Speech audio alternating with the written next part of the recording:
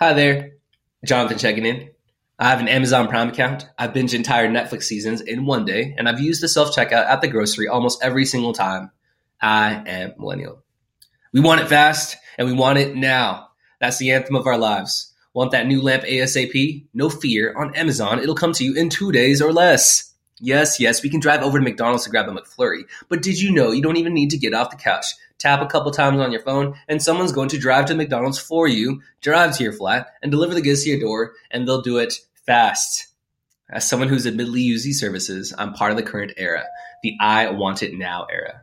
And as incredible as the concept is, I feel it's distracted from an important quality that I've miraculously retained due to being a high school teacher: patience. But my patience wears thin.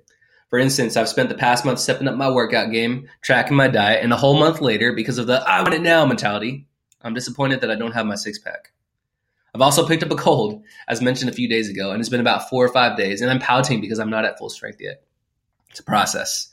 And even though many things in life are quick and easy, many things that we do still take a great deal of time and patience, but they'll pay off in the end. Have you had that I want it now mentality? Is there a process that is testing your patience? Hope to hear from you soon.